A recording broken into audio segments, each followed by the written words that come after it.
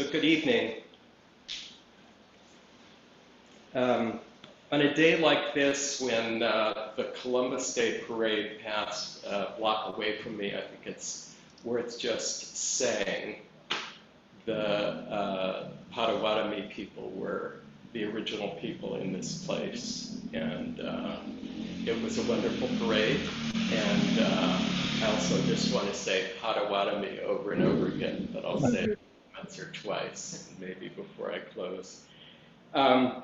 So thanks for sitting with me in our Sangha tonight. It's good to be with people I've gotten to know well, and it also has felt great in the last couple months to sit with people I've never met before. It's been wonderful to see people coming in and sitting with us for a night, and we may not see them again, or coming back again and again. And I've been thinking a lot about why I keep coming back, why I've been coming back month after month. And I want to just say what may sound ridiculously basic to people in the room and joining by Zoom, which is that I sit at home pretty regularly in silence there, of course, except for the company of my own racing, irrepressible, and loud thoughts. Monkey mind, some call it, but I think that's really an insult to the fine reasoning capacity of our primate cousins. Anyway, I'm alone in those meditations, that's the point. And clearing as much space as I can by myself to try to get a glimpse, get a grasp on Buddha nature, move to Buddha's rhythm, and puzzle out how to see things as they are, and to work with the material at hand, as most talks in the past few months have encouraged us to do. And then there's this weird thing we do, which is that I travel across town in order to sit with other people in silence. And this is the only place I do this. It's completely upended in terms of every other association I have with being with people, the expectation of a certain kind of performative quality, and filling every silence instead of leaving a half an hour of it. That's why what we do seems so radical to me. And it is one of the things that brings me back, because it does upend that pattern of, being with my new partner and his friends, being in a classroom, being at a fundraiser last night in Hyde Park for women's rights. The convention goes exactly in the other way, in the other direction. We come here, we turn our backs on each other and towards the wall, and look for that glimpse and that grasp of Buddha nature in silence.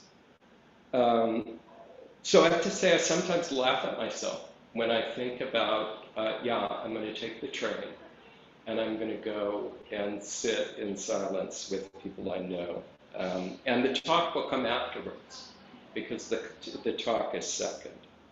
And that we clear that space to honor the possibility that each person who joins us, and we ourselves, can, in his, her, their own way, connect with a deeper feeling about what it means to be in this body, at this moment, in this place, with the gathering of the other misfits who gather with us.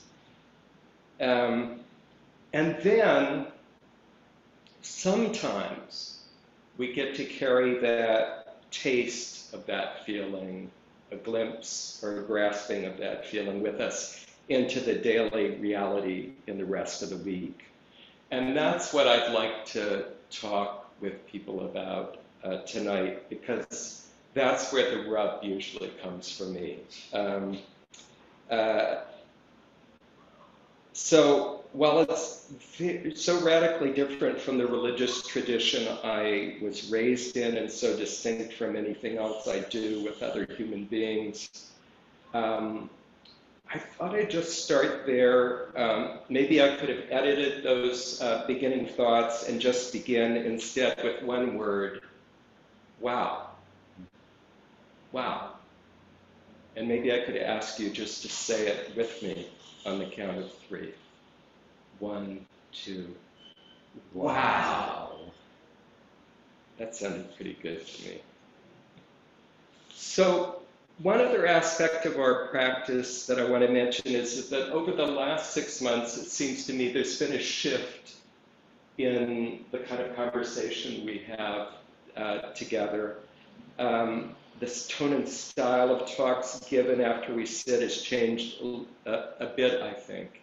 When I think back to the talk that Anush gave, that Tim gave, that Nick and others gave, and Miyoshi last week, we've moved bit by bit from a conventional style of talks in which somebody talks for 20 minutes and then other people kind of ask questions or engage with that. We moved to a more conversational style that it seems to me, well, I know that I'm more comfortable and more comforted by it because it feels a little bit more like the extension of breathing in the same room with other people and then engaging in a conversation about some question. It seems to me that we've moved from expecting the talker to offer a series of thoughts or theories, and instead people have kind of set up the conversation with a question.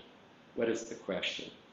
So here's the one that's been on my mind, with a confession that I sometimes feel really stumped by it, and it's what I mentioned before.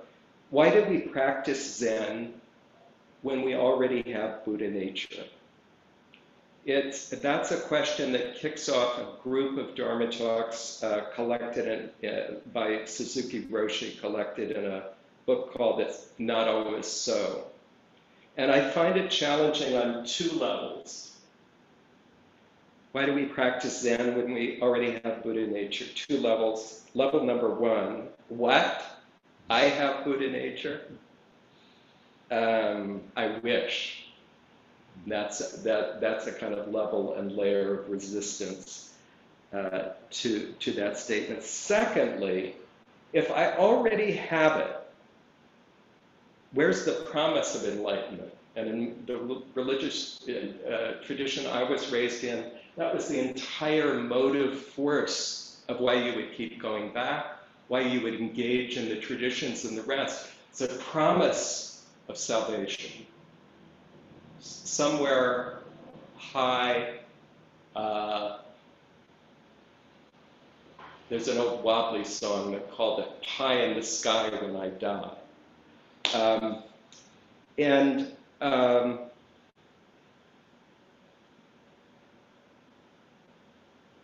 What's the importance of having a way-seeking mind if I already have everything I need for the journey? In that same talk, Suzuki Roshi refers to the koan in the Book of Serenity about a man who reaches what he thinks is the top of a 100-foot pole.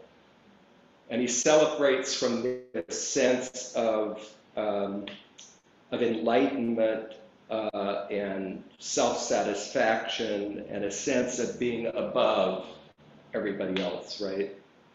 But later in the talk, Suzuki Roshi points out that there is no such thing as the top of the pole.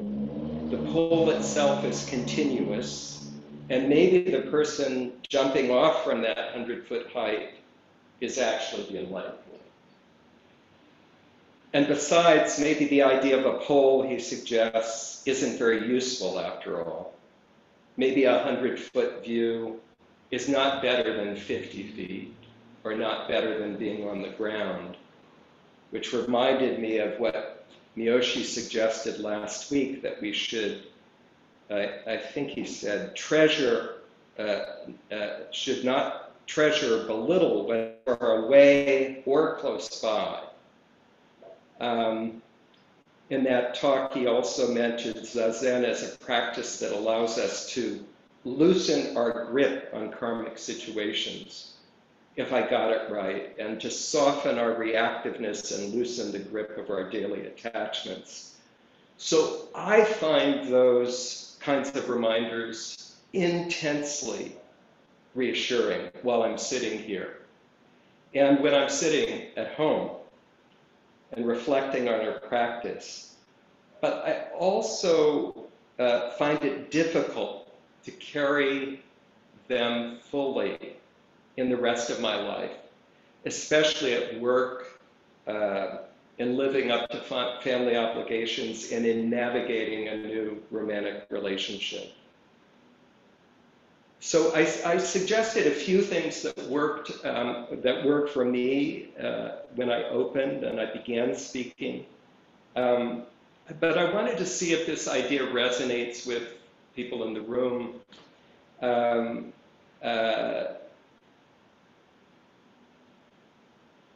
There's a tension, a creative tension mostly, when I move from the cushion and a session here to nearly everywhere else that I operate and work in, certainly at the university where I work. And I wonder if you all have some thoughts, both for me and others in the room, about carrying the experience of being on the cushion here out of the room and into the rest of our lives. I wonder if we